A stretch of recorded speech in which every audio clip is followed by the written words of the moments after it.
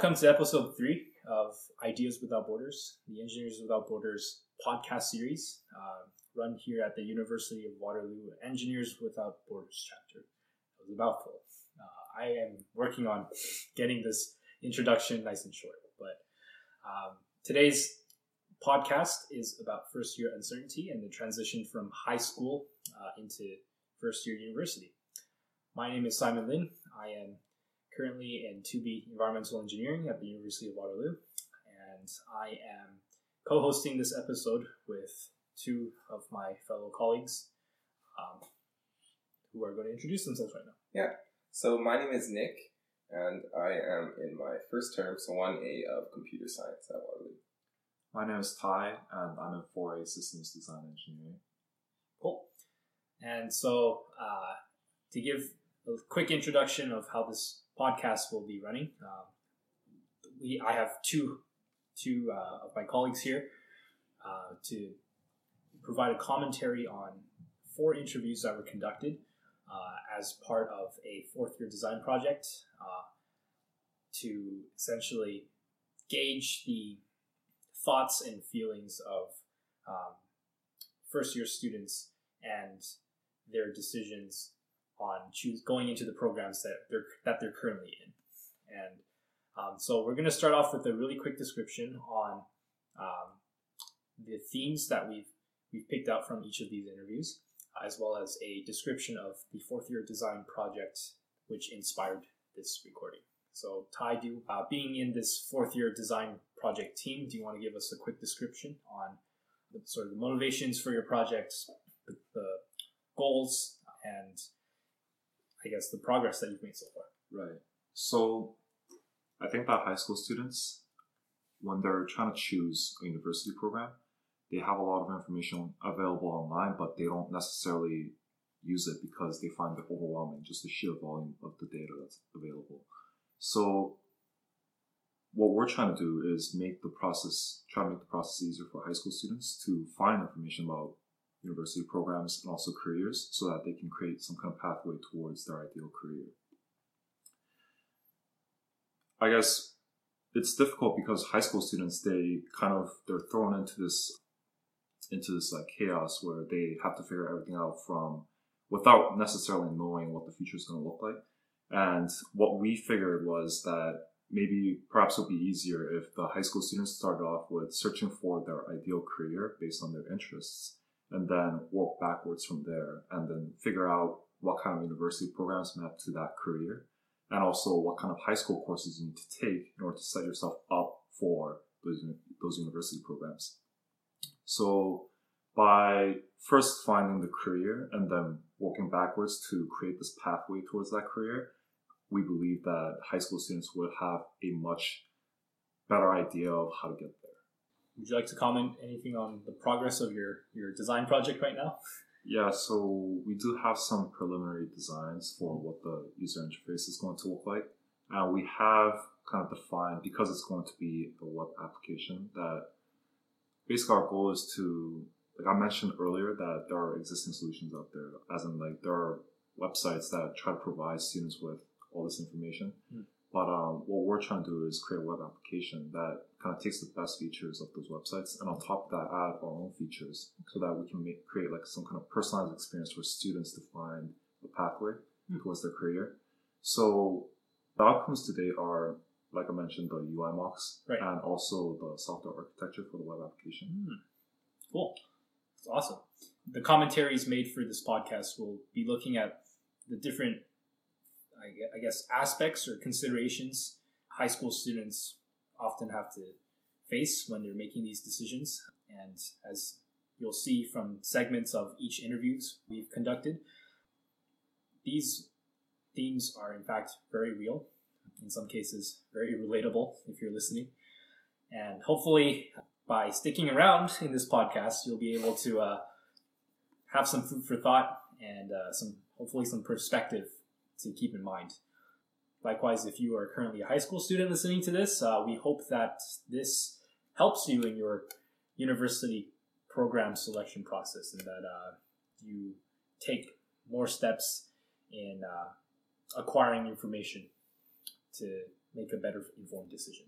So outline the themes that we're going to cover today. We have human connection and program prospects, the competitive nature of programs in university, pressures on the individuals coming into the programs from things like parents or I guess communities, friends, and other sources, expectation versus reality of both the university experience as well as the program itself, and the last one being strategic decisions on where to go for university or where to go for college, what you're going to do, when you're going to do it, and how everything would play out in, I guess, worst case scenarios. One thing that I would like to mention before we dive into this commentary is the fact that we, as a chapter here, have other episodes of podcasts existing, one of which is a reflection of first year by engineering students here at the University of Waterloo. And if you're curious as to what kinds of challenges that are likely to be encountered during first year engineering, unfortunately just engineering for that episode, I encourage you to go check it out on our SoundCloud at Ideas Without Borders, EWB at UW. Okay, without further ado, let's dive into the commentary. My name is Maggie Brewster. I am a 1A Systems Design Engineering student here at the University of Waterloo. Do you think that the process for choosing your program could have been easier? And if so, how so? Yeah, I think it definitely could have.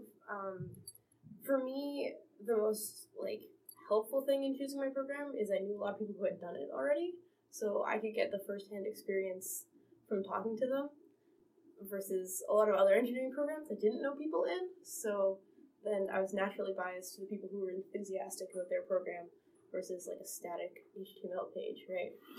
So I think maybe if you had testimonials or people you can talk to about your programs, you're always going to be more informed than just reading things about it because, especially for us in Alberta, you're choosing the program you want to do at the same time you're writing exams, right?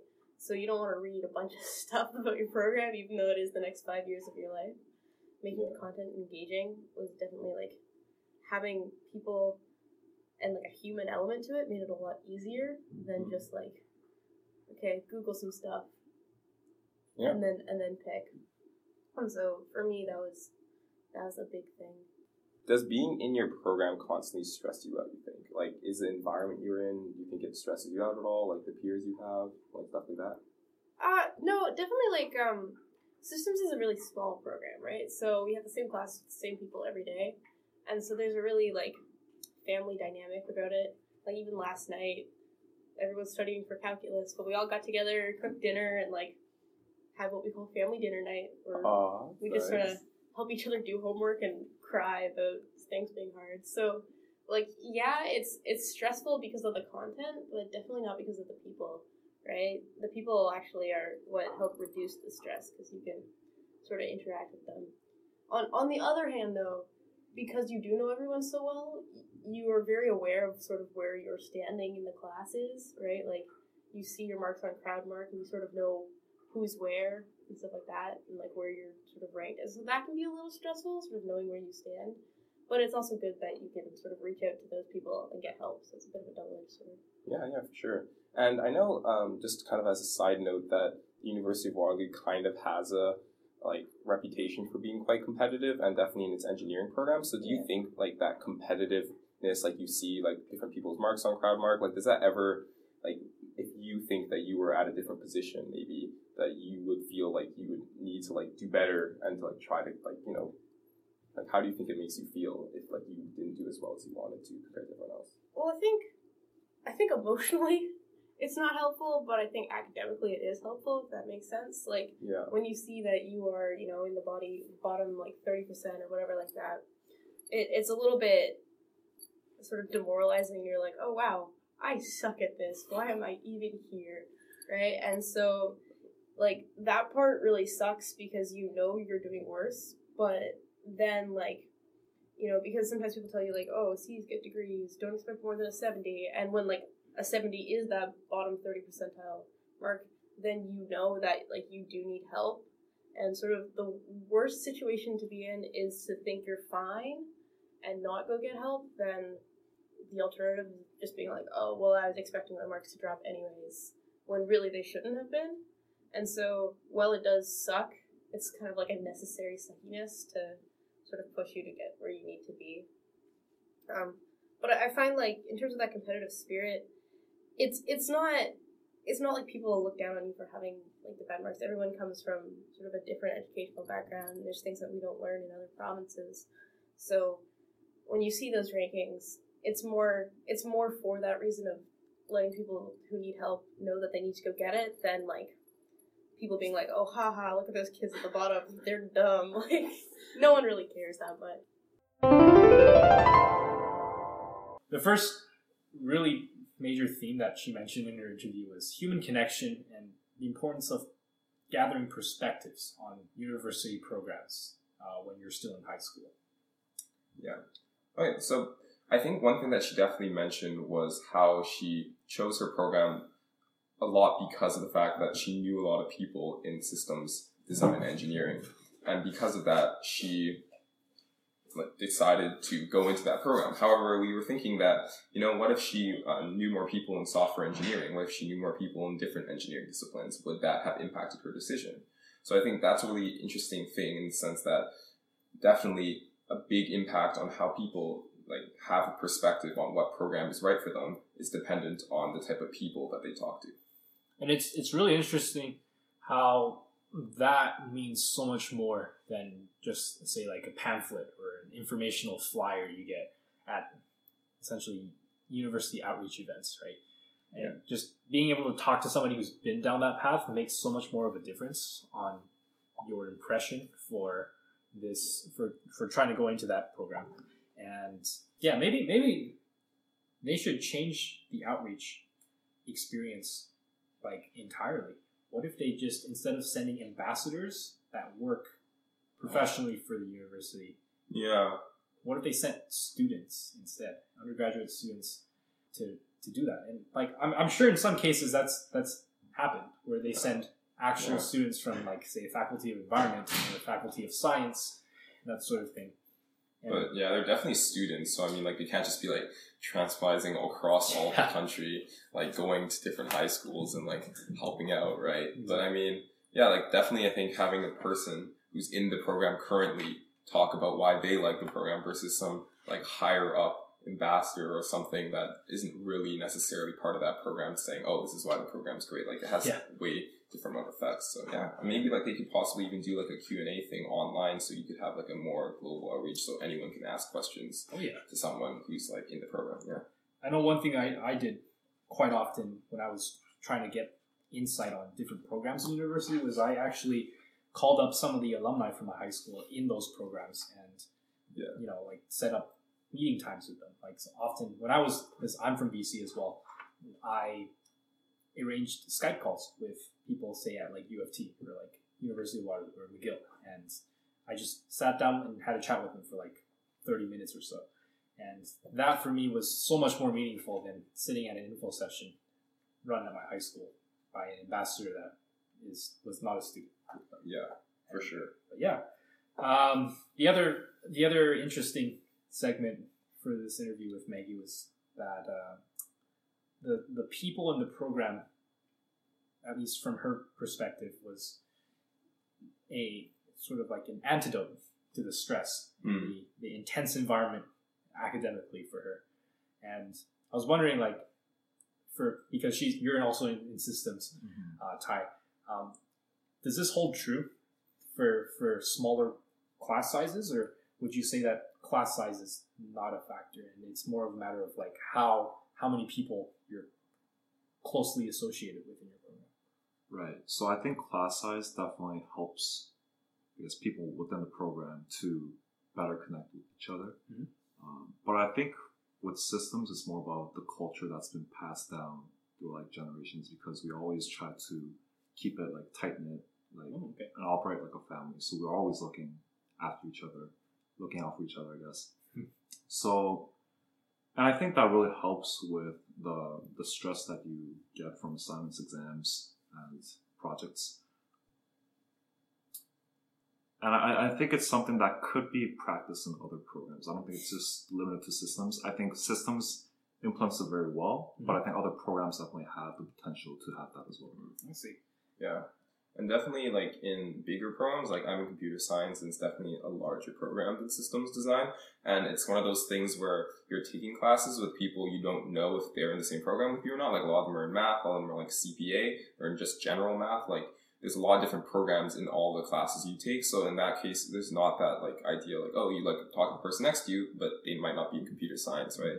And you, like, don't really know everyone in the program. So, I mean, yeah, it's definitely not, I would say, a family dynamic at all in computer science compared to maybe what she's experiencing. But, I mean, like, there's always ways to, like, get to know people in computer science. But, yeah, like, I think larger programs definitely have a much harder time at, like, giving you that kind of community, which I think is extremely, like, valuable. I think that's a really good thing to have for professors. Yeah. So I do think that that's another factor that high school students should be looking into when they're looking at university programs is if they're social people, then I think it's good to have an understanding of how social the program is so they can benefit from that feature, I guess. See. The other, I guess, difference between, I guess, more specifically the engineering faculty as opposed to the math, say, for example, the math faculty is like the freedom in the selection of your courses. I know you were just doing course selections for your next upcoming term, and you had all these options laid out, and you could sort of have more flexibility in structuring your daily schedule. Whereas in programs like engineering, you're often faced with maybe just one or two free electives, and all the other courses you're taking are mandatory and fixed for a very long period of time until you reach, say, like fourth year. And that's another thing to consider, because this freedom and flexibility in arranging your courses and picking what you want to learn can be an advantage, but also a disadvantage. Yes. When you're in a large class size with more than 300 people, and everybody's got a unique combination of classes lined up in their schedule, it's hard to, like, if you're already feeling uncertain about the choices you've made and the courses you're taking, like, that doesn't really help your confidence, and it's overwhelming. But at the same time, if you have a perspective shift, you can also take this is an advantage because you can see what different combinations are working out to, and perhaps even let those differences guide your decisions later on in your undergraduate career. So I guess, being social and how social your program is also a really important factor. The other thing that Maggie mentioned was the competitive nature of the program, which is, I think, a common thing like within this institution. Doesn't have to be engineering or math. But one thing she mentioned was academic standing and knowing where you stand. And there was recently like a survey for the students on whether they would like a percentile displayed to them as opposed to like an actual ranking out of however many students. And I was just curious as to like what kind of effect that has on both of you, like, and what you would prefer. Well, I actually just heard about this whole engineering ranking thing. I thought that was like, I didn't know about that at all, because I don't think any other faculty besides engineering that does that type of explicit ranking of their students. And I don't know, that sounds like really, I don't know. When I heard that, I was like, wow, that's kind of intense. I was like, for people to be like, okay, I'm like number 5, like I'm number like 50 or something. I'm like, that sounds really like, that can really cause some, I think, problems. But I mean, it sounds nice in the sense that you get an explicit idea of where you are. But I mean, that can be done in other ways, I feel. And I feel like the way they do it with rankings, I can definitely see people like either getting super, super like pretentious about it or like super, super depressed about it. So I don't know why they do it like that, honestly. Mm-hmm. Like, to my understanding, I think they made this, like, I don't know, like, finding out about where you are in the class, I think they made that optional, whereas before, what they would do is they would send you an email with a PDF, and then you were kind of forced to look at it. Exactly. So I think now the situation is better because now you can choose not to look at it and like kind of just not worry about where you are as long as you pass your courses. So to me, like, I think they made the right decision. That's about it. Cool. Do you think like a percentile like way of doing it would be better? Like maybe? I don't like, for me, percentiles are confusing because they don't give me it's not like you're number 5 or 6, right? Mm-hmm. So I think they convey the same idea, and like they could both stress the students out because if you have a very low percentile, exactly. That's true. And it's all relative, right?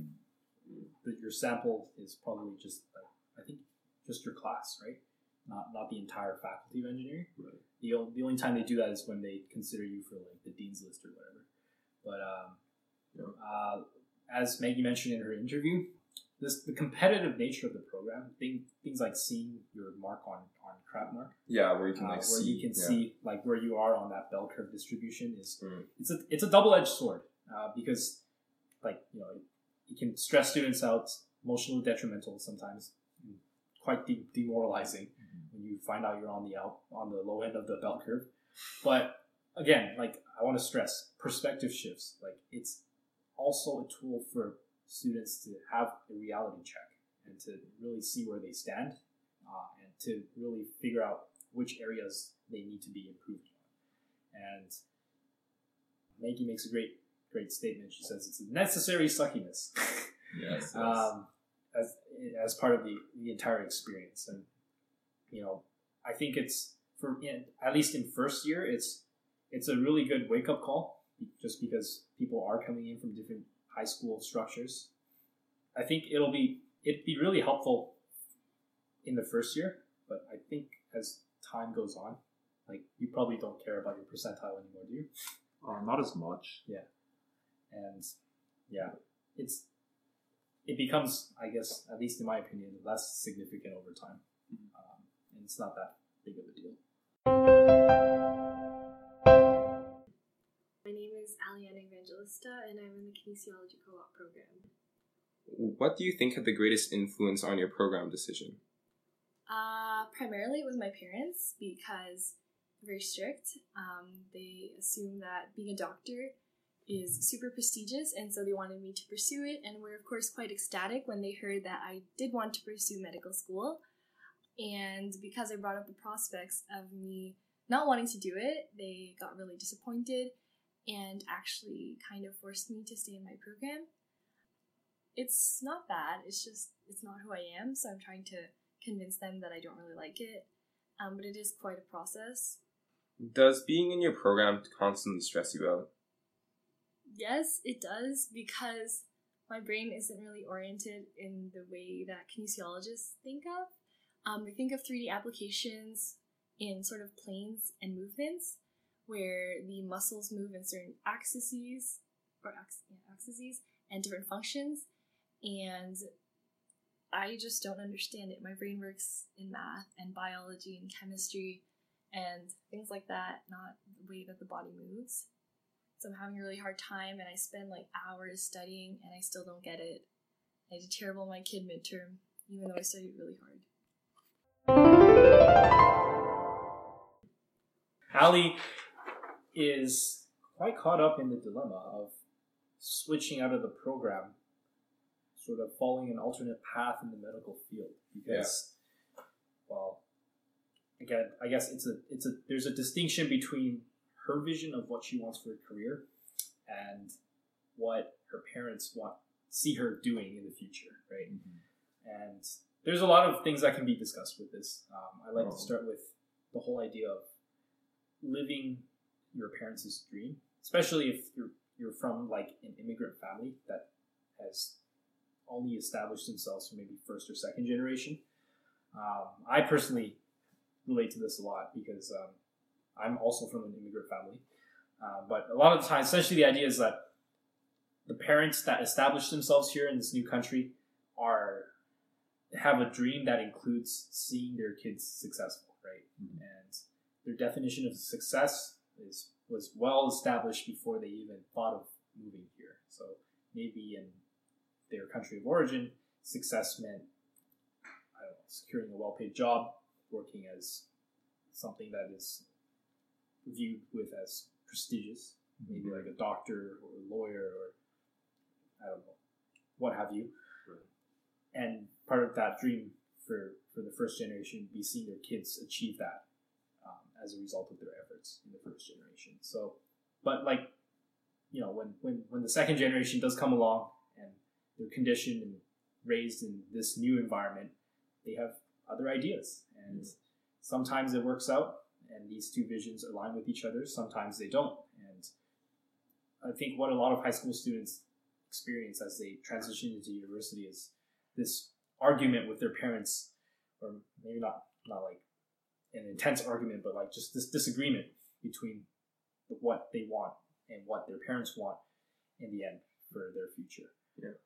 And I don't know, do you want to talk a little bit about success? Yeah, so like I think, at least for me, I feel pretty happy or pretty lucky that my parents aren't really the type that think that they need to tell me exactly what I need to do in the future. Like, obviously they have their like inclinations and they have their like leanings, but I think a better way to look at it is the fact that your parents kind of want to just give you the tools and like the character to be able to like, that they feel confident enough that you will make decisions and that will lead to success in the future, right? So the idea that they raise you in a way that they know that you're someone that can go in the world and whatever way they want to go is going to like find success, right? Because success isn't just defined by one job or having this much amount of money, right? Like it's always like people have their different criteria of what success looks like to them, right?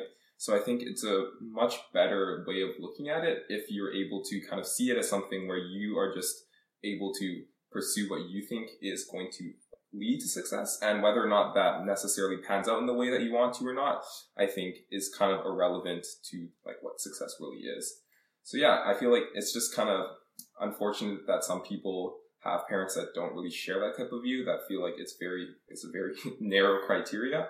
But at least for me, that's what I kind of feel like. My parents don't really have that type of stringent view towards me going towards one field in order to be successful. And like, I guess just to even back up from the whole university undergraduate career idea, to give you like an extreme example, I'll use the Asian community as an example, just because like I've watched some videos on this, but like you'll have Asian YouTubers going out there and trying to make a living out of vlogging and like sketches, and having a hard time trying to convince their parents that this is what they're going to be doing and to essentially define their success. And a lot of the times that means not even thinking about pursuing higher education and learning from more unconventional ways, either through real experiences in the industry and whatnot.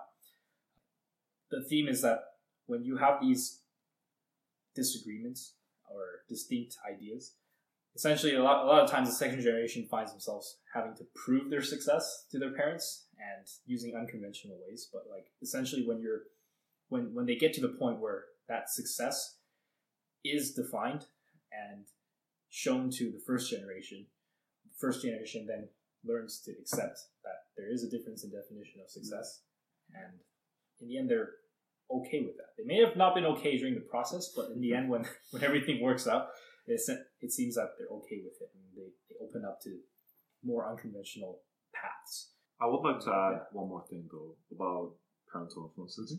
So I think Ali, the kinesiology student we were just talking about, she had very strict parents who wanted her to become a doctor.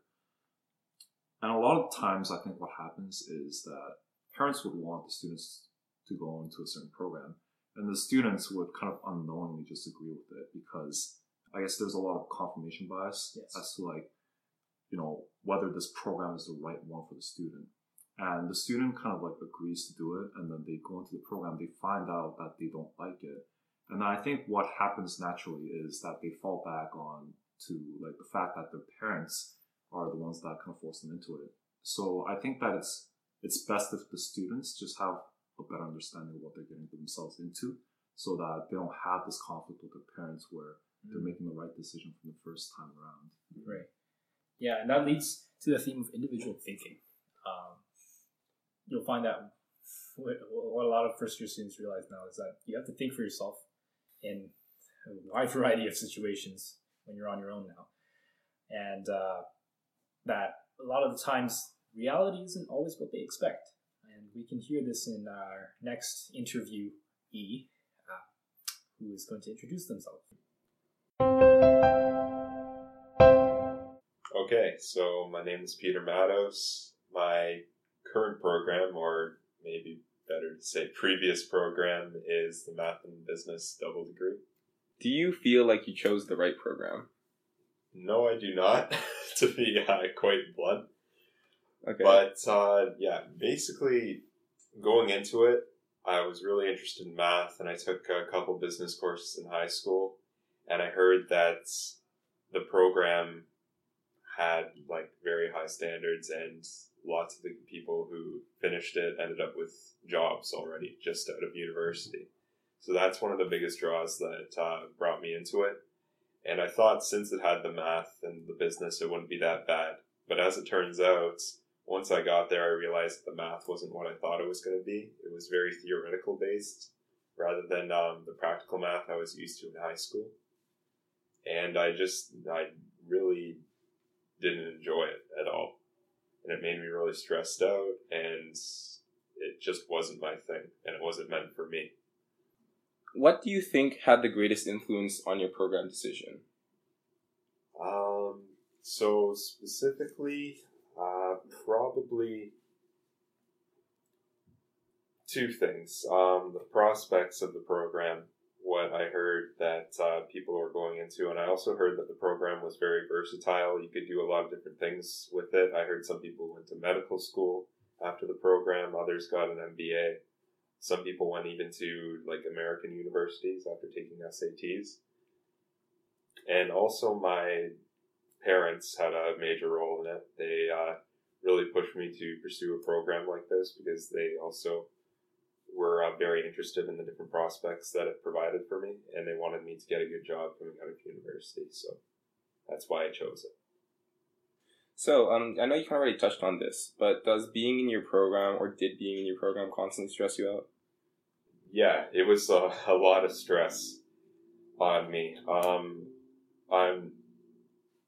I've gotten like very high marks all my life, and coming here, and it's really difficult to get those high marks is a big difference, a big step for me. So that was one thing.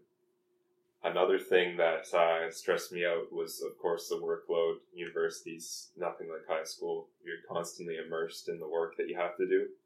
And the third thing was just the way that homework and assignments were dealt with. I didn't really like it in a way. I'm used to having homework after every lesson that I do. It involves the exact things that the teacher has taught. But instead, in the math faculty, we have assignments that we get weekly. And a lot of the time, the questions on the assignments are a little too complex to understand with what the material is in the notes. And you have to kind of come up with these abstract solutions to very difficult problems, which I didn't really like or enjoy. It's not really what I'm good at or what I like. Commentary for this interview also includes a little segment from Ali's interview about brain functionality. I don't know if there's another way to put it, but just expectations versus reality. Mm-hmm. So Peter talks about a lot of the influences on his decision to go into the math program that he's currently trying to switch out of. And it was all centered around the idea of like the end goal, the end result of getting a degree for this program, like, and what that does for you in the future. Like Peter thinks pretty far ahead, job stability, financial stability, and again, like here we have parents and their opinions coming into play as well, but not in the same sense as we saw in the previous interview. This time it was more of like a supportive role where the parents were encouraging Peter to choose a path that would essentially be able to provide in the end once you're finished this career or undergraduate career. And this just goes to show, like, parental influences can not always be bad. They can at times be very supportive. Mm-hmm. And some of us are very fortunate to have that. Yeah. The other thing he talks about is versatility and the flexibility of options when you're in the program itself. And I think that's what a lot of people coming into the program or into university like to have? And I guess since you're in a program with more flexibility than engineering, do you want to elaborate a little bit more on that? Yeah. Like he's also in math and business, but I mean, I think his flexibility is a little bit in terms of not necessarily the program like while you're in it, but then what you can do with it afterwards. Like math and business is quite like there's a lot of fields you can cover with that. Same kind of with computer science. I mean, like most people end up going to software development, but you also can go into like research and a bunch of other things. I think that definitely is a really big factor, especially when nowadays a lot of times people aren't sure what jobs are still going to be available in like half a decade, which is kind of crazy if you think about it. But it's at the point where we have such an exponential like change in how like society is functioning now because of technology that it's like if you go for like a trade or something that's very specific, if you're training for one job only, it's an idea that, oh, what if that job in like a decade from now isn't going to be available anymore, right? You want to be able to have these kind of pivot options of being able to pivot into different jobs. And I think that's why versatility and flexibility right now is a big factor for a lot of people because it's not necessarily always going to hold that your job that you're looking for in the future is going to be there anymore. Yeah. And now I'd like to take the time to plug in the very commonly asked question in the engineering faculty. And this is posed to you, Tyler. What is systems? So systems design engineering is, we take a lot of different courses from other engineering faculties because we take graphics, take a lot of software, and also some mechanical, I guess. And I think systems it really helps its students kind of set up for like the general engineering discipline, as in like having all this knowledge about these different engineering fields.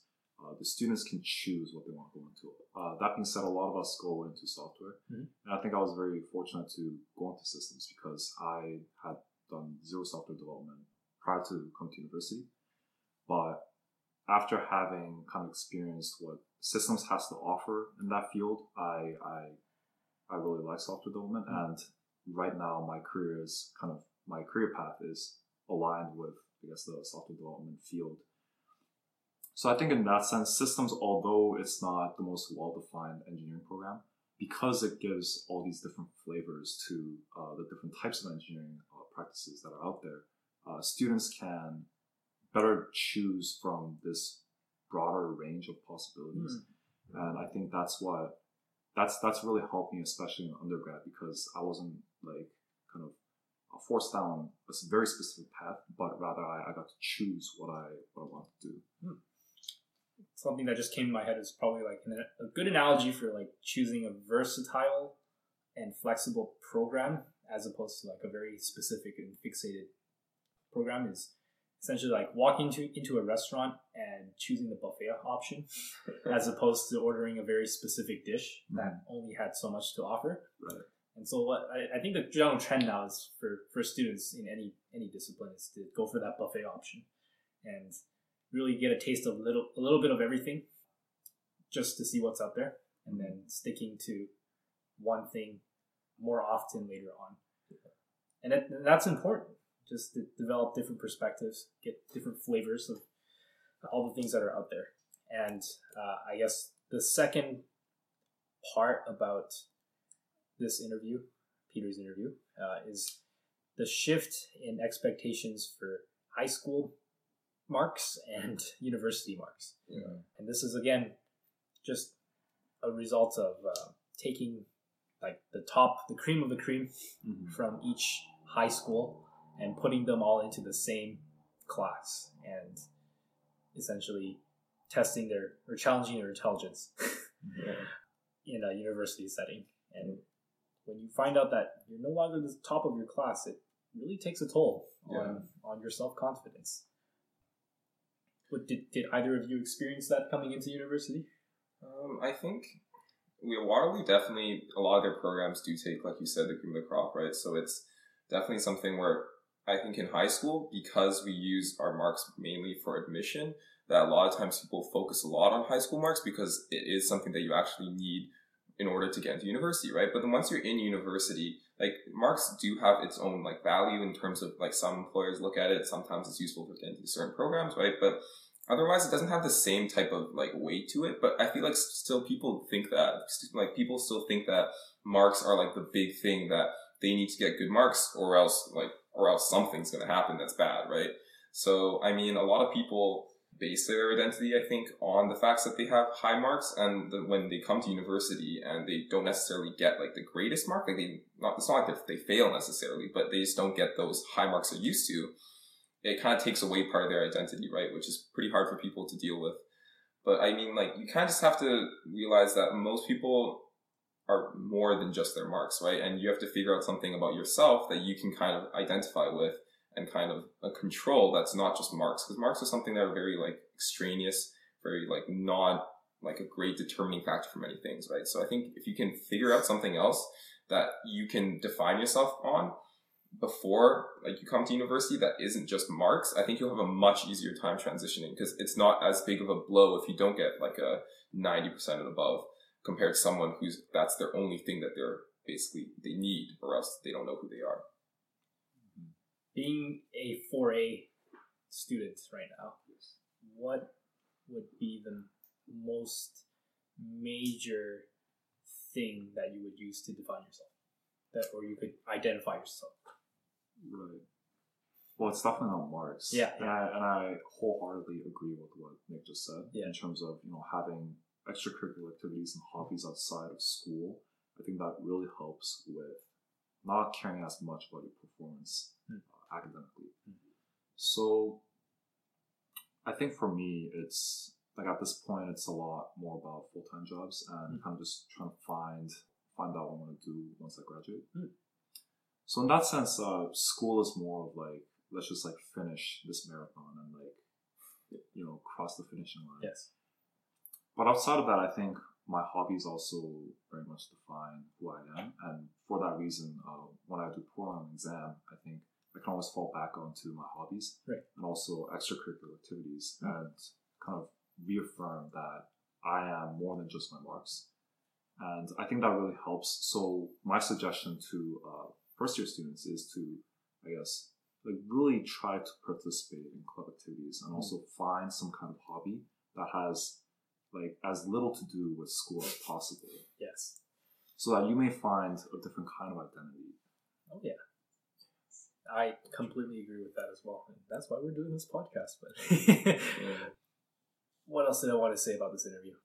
For those who are still like caught up with their academic performance and I guess mentality towards whether or not they're actually a good fit for their program, something really interesting that Ali brought up was her questioning of, do I have the brain functionality of a kinesiology major? Like, am I actually competent or capable of thinking like somebody who's a kinesiologist?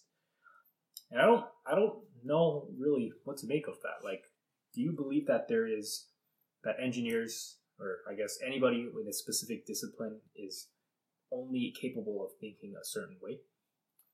I don't think that's necessarily true. I definitely think that with enough practice, you can kind of adjust your brain to think in a different, within a different framework.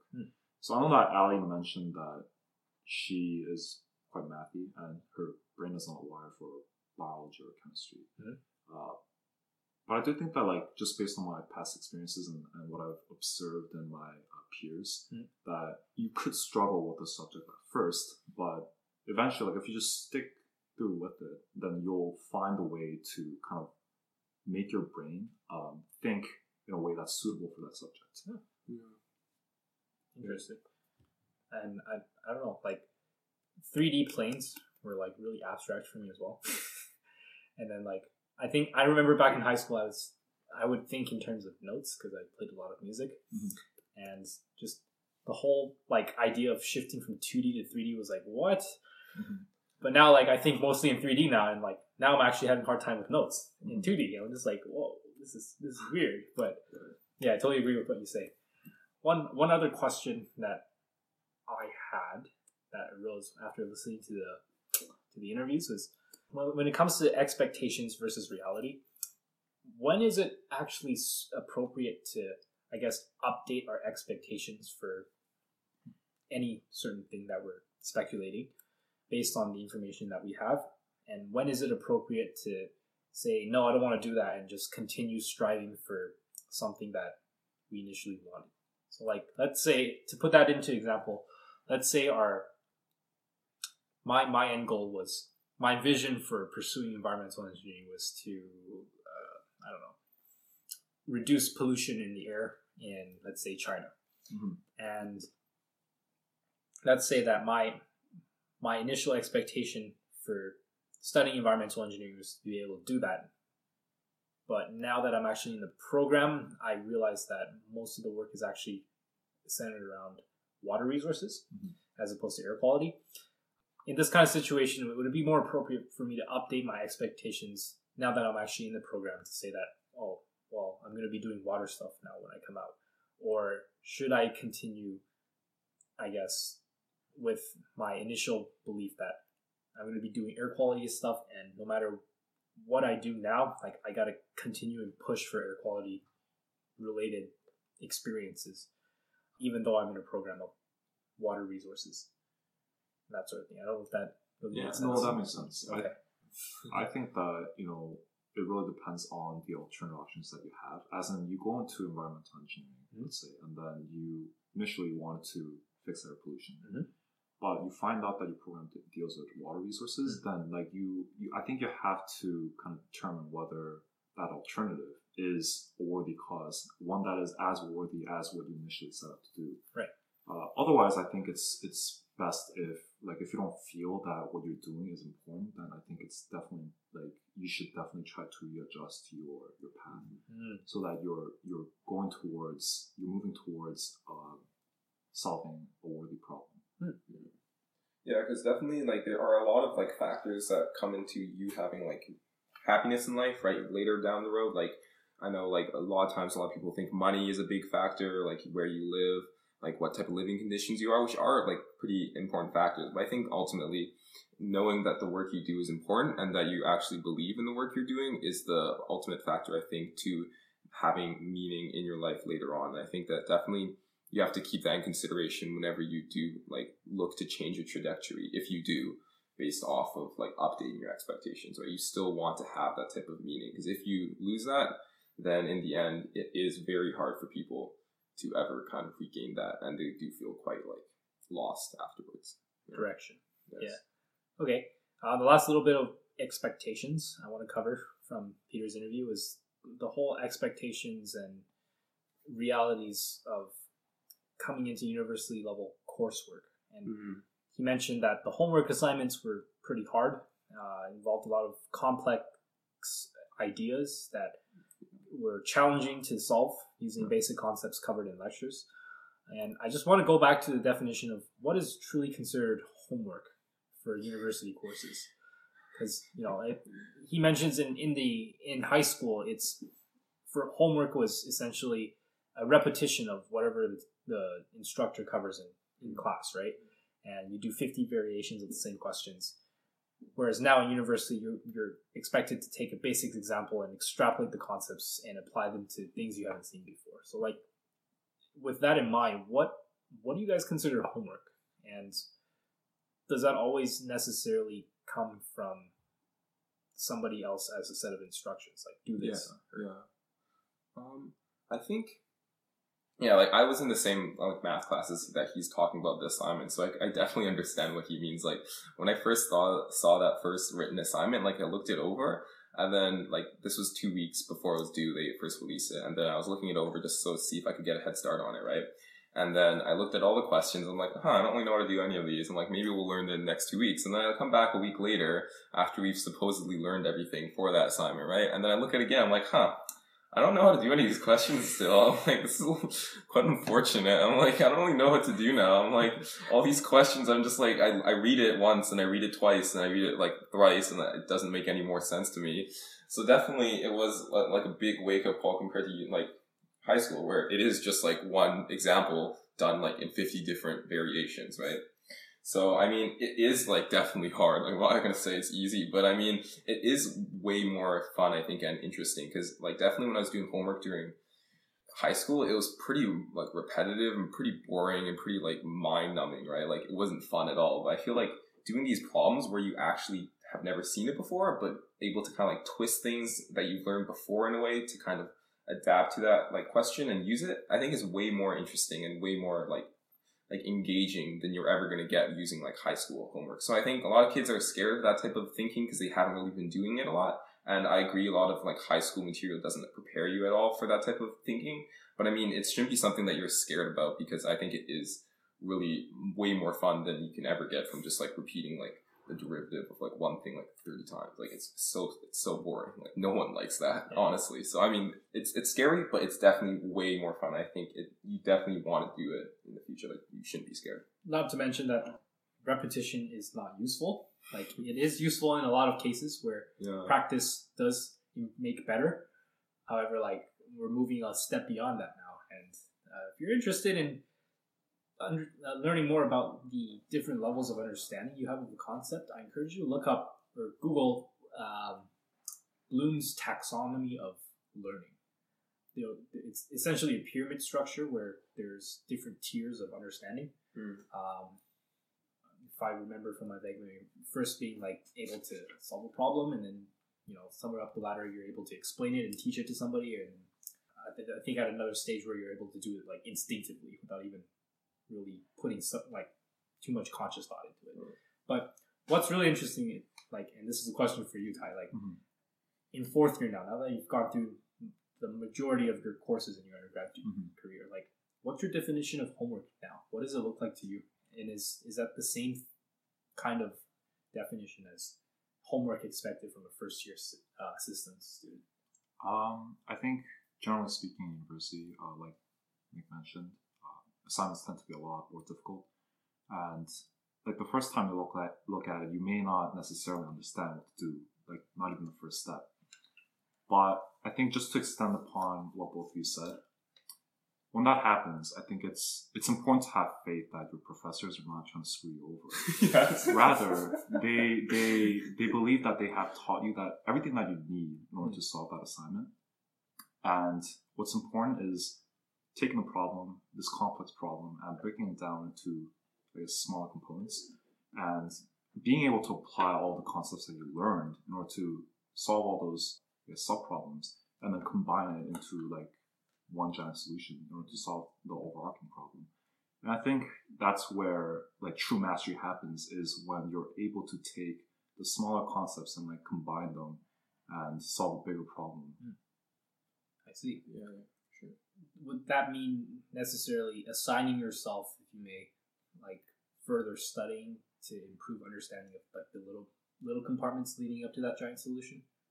I think that's a good strategy for just about anything. Is like, if you have the ability to figure out what you don't know, I think it really helps with figuring out the bigger things that challenge you.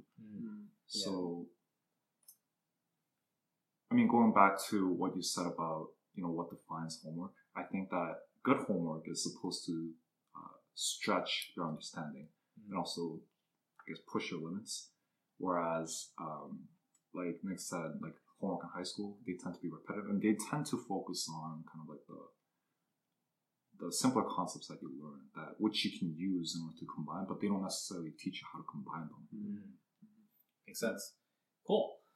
The really good skill to have in university is essentially just being able to figure out what you don't know and recognize as a first step that you don't know a lot, even if you're in fourth year. Yeah.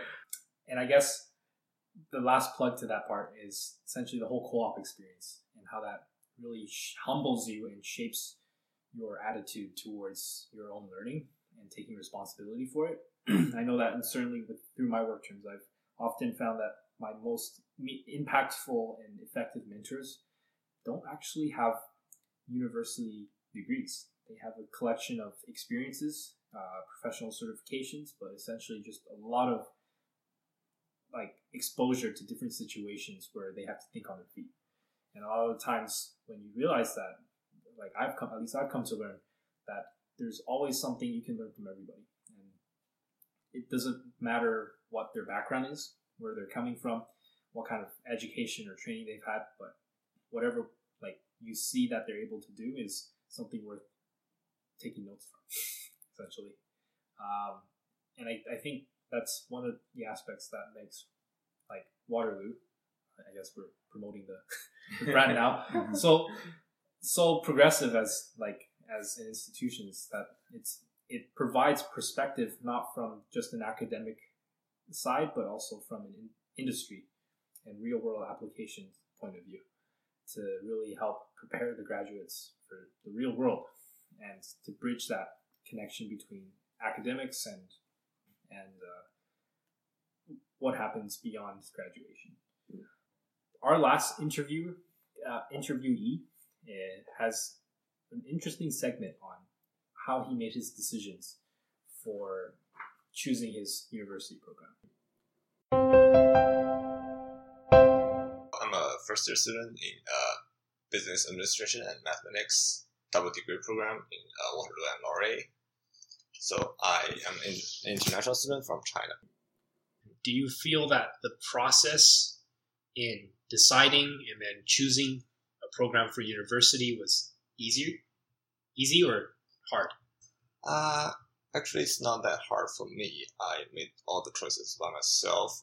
It took me less than a week to finally decide on which program I want to go to, and yeah, it's an easy step for me.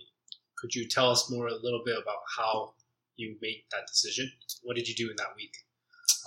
For me, I actually don't have a special interest of subject that I want to pursue on, so I just decided to exclude all the subjects that I hate, and all that left is business or kind of mathematics. So I ended up in this double degree program. So by narrowing down the possibilities for a university program, you realized that this was a pretty easy choice, right? Yeah, I think so. Okay. When you figured out what area you wanted to go into, was it easy figuring out which school and which program matched your requirements?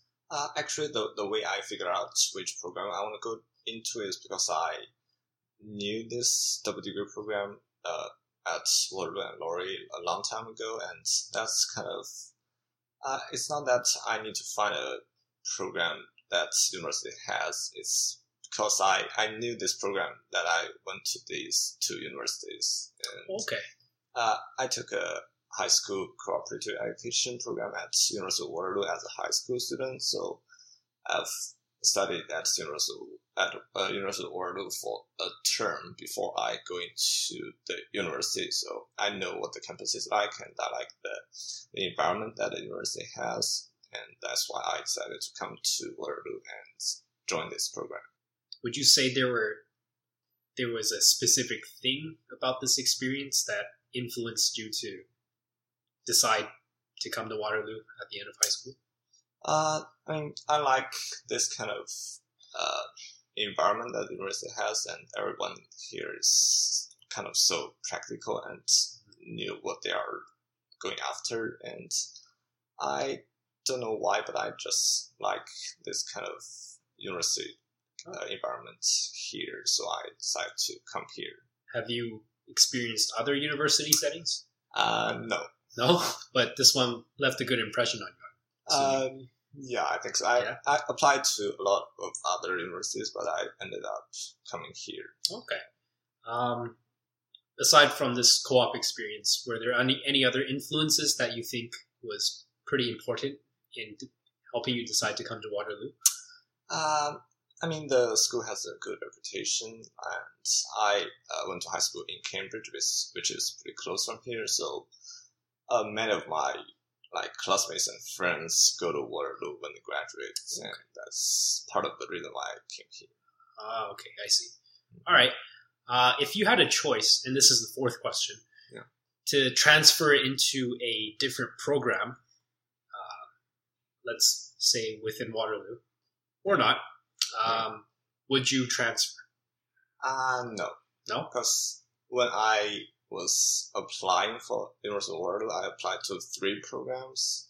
And the reason why I choose the degree program is because I heard that this is the most difficult one for students to get into, and all the other 2 choices of mine are easier to get into. So I decided that if I don't like this degree program, I can always switch into other programs if I want. So, right. And whereas if you went into the other one and tried to switch in, it'd be harder, right?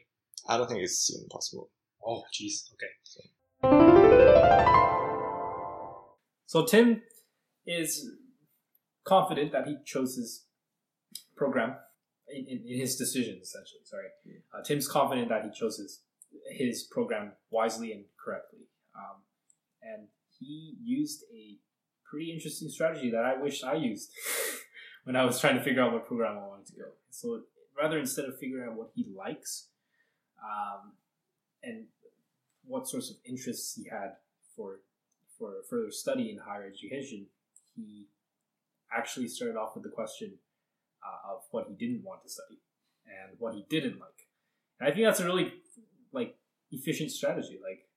It's a process of elimination that essentially just takes out all the things that you don't want to be considering. And I don't know, in your opinion, Ty, would that streamline the data processing step for high school students as they're trying to learn more about their options? I think using the process of elimination is definitely helpful in trying to figure out what you might be doing once you're out of school. So as part of our project, we were kind of looking at the existing solutions for finding careers that high school students might be interested in. And one of the sites that we found interesting was called Inside Jobs. And essentially what they have is an extensive set of filters that you can use in order to filter out all the jobs that you wouldn't be interested in, so that you can just look at the ones that you would be interested in. And I think that's really helpful because that really cuts down the volume of data and the amount of information that you have to look at. So I definitely recommend it as a strategy for high school students to use when they're trying to figure out what they're going to do after high school.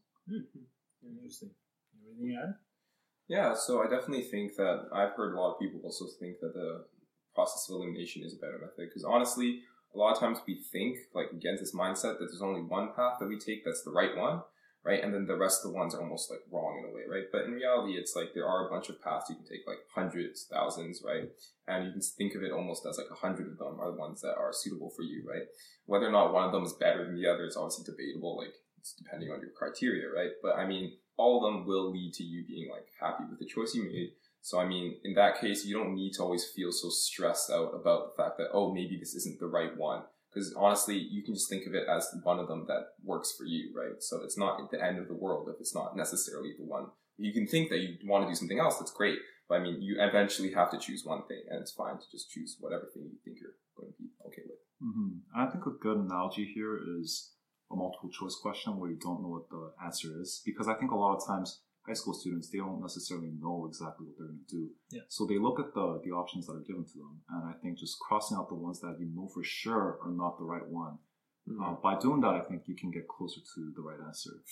Yeah, that's a really good analogy. I like that. Also great test taking skill. Yes. Yeah.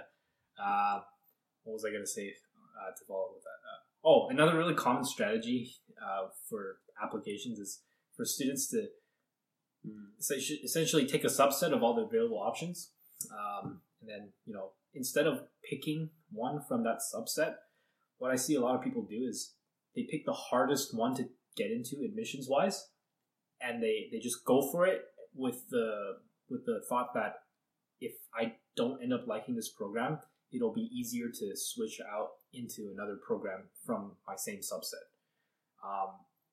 But this is, at least to my understanding, this is still an urban myth that I don't really know whether or not it's true. So what do you guys think? Yeah, I have I am very familiar with this topic because definitely with software engineering and computer science, they're very similar programs, right, here at Waterloo.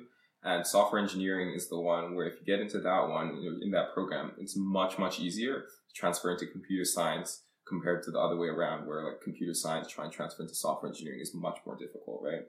So, I mean, as someone who got into both programs, it was definitely something where a lot of people just decided to go into software engineering because they were like, oh, it's okay. If I don't like it, then I'll just switch down to computer science, right? But I ended up choosing computer science instead because I thought that the things that I had my criteria for, which were flexibility and the ability to choose different courses, and the fact that I didn't really like physics or chemistry, that's why I was doing computer science, right? I mean, those were all good enough reasons for me to choose computer science. I mean, some people still agree with those reasons, but they instead choose software engineering for that reason. I feel like that's just, it doesn't seem very intuitive to me. It seems kind of because transferring is not easy. It's not like you just fill out a form and you're done. You have to change your courses. You have to do a lot of different things. So it's definitely added stress and work to transfer into different programs. So I feel like if you know that a certain program is better for you, then just take it. It's not necessarily always going to be better for you to go into the hardest to get into program. Because once you get in, it's honestly, as long as you like your program and you like what you're doing, it doesn't matter whether or not you needed a 95 to get in or 90. Honestly, it's very, very secondary in my opinion. Yeah. So I agree with Nick because I don't think perhaps it's a good strategy if you don't know exactly what you're going to be doing. But I've been looking at some data for university program transfers and applications, and there are a lot of applications for transfers, but not all of them go through because the number of applications that are actually accepted in terms of a student wanting to transfer and actually being able to transfer is definitely less than half and probably less than a quarter. So your odds are not looking that great if you are thinking about transferring if you don't like the program. I don't think that's the right strategy in terms of, because it's a little risky because there's a chance that you won't like your program, and there's a pretty low chance that you'll be able to transfer to a different program from there. Cool. That being said, a lot of the people that don't end up making that successful transfer often kind of just they scrap the whole effort entirely, and then they restart, right? As we've seen in one of our interviews, which is fine. Taking a gap year to really sort your thoughts out and figure out what it is exactly that you want to be pursuing is not necessarily a bad thing. A lot of people end up taking gap years after high school to either work or to do, as we just mentioned. Anyways, I think, a good summary for that one is that it's probably not the best idea to go into a program with intention to transfer. I feel that's internal transfers are not easy. They're not always successful. So I don't think it's a good idea to go into a program being oh, it's okay, I'm transferring, right? Maybe not the best idea. So I feel it's better just to kind of understand that internal transfer is much harder than just getting into a program. So see if you can get into a program that will be better for you right away. Yeah. Hopefully this discussion has been helpful to you as a listener. And it's provided some perspective and insights coming from first year, second year, and fourth year in STEM programs here. Okay, well, I'd like to thank Ty for sharing his insights on his projects. And I think it's a great thing that you're doing with your fourth year design project. I really hope that whatever it is you end up producing as a result of your research really does come into play in helping out high school students and when they're deciding on which programs they want to be studying at university. And I think that'll, in turn, I guess, have a domino effect in improving the mental health situations, not just in the university environment, but also on a high school level as well. And for all the listeners out there that are currently in first year and probably getting their midterm marks back now, do you have anything to say to them? Now that you're almost out? Right. So if it's the case that you failed a midterm or perhaps multiple midterms, then I would say don't worry about it, because even at fourth year, I'm failing exams. And for me, that's a huge thing, because if I fail a course, that means I can't graduate. But I think it's still important to maintain some kind of mental stability, and also continue to focus on extracurricular activities and try to keep your mental health up, rather than having these midterm exams affect the way you think about yourself. Really good advice. As a second year student caught in the middle of all this, all these things going on, I'd say that I'll give you some advice for the co-op experience. If you're not getting interviews right now, don't worry about it, because first year is the time where your students are essentially blank slates that are just starting to acquire experiences. And if you don't end up with securing a position for the term, don't worry about it.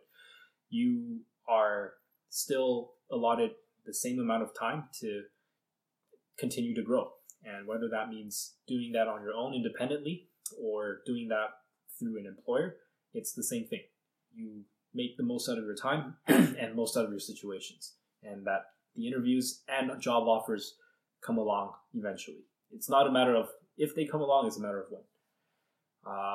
And I guess you, Nick, being a first-year student, very recent high school graduate, do you have any words of advice for our high school listeners out there? Yeah, so I mean, like definitely first midterms, like stressful, very much so, more than I've ever felt in high school. But I mean, definitely realize, as Ty said, that you don't want to let them kind of like bog you down mentally. And also the fact is that like I feel like everyone like around here, the narrative is a lot about like the problems or like the negatives, right? But I mean, like there are positives, definitely. Like they're just not talked about as much. Like you can do well in your midterms. It's not like impossible to do well. So definitely don't think that you're coming into some like impossible like obstacle. Like you guys can like overcome them as long as you do kind of develop those proper study habits, right? And definitely, just I think remember to understand that I feel like a better way to look at it is that the marks aren't necessarily what determines your success, but rather the kind of process leading up to those midterms. So whether or not you think you studied well, whether or not you think you understood the material in class, whether or not you did your like assignments on time, like those are all things that I feel like are better indications of success in your courses rather than just the marks. Because the marks can obviously be like what most people look at, but I mean, sometimes it's outside your control. Maybe you just have a bad day, right? Like you don't really know. But I mean, that doesn't mean that you don't know what you're doing. So I think that just looking at kind of your process of your education rather than like the outcomes is a better way of determining whether or not you're successful in education. And I think is a much better way on your mental health too. So yeah. Cool. And with that, if you'd like to further continue this discussion with the Engineers Without Borders chapter, I encourage you to send us a message. We're very responsive on our Facebook page on facebook.com/EWBUW. Once again, facebook.com/EWBUW. Stay tuned for our next episodes on different things.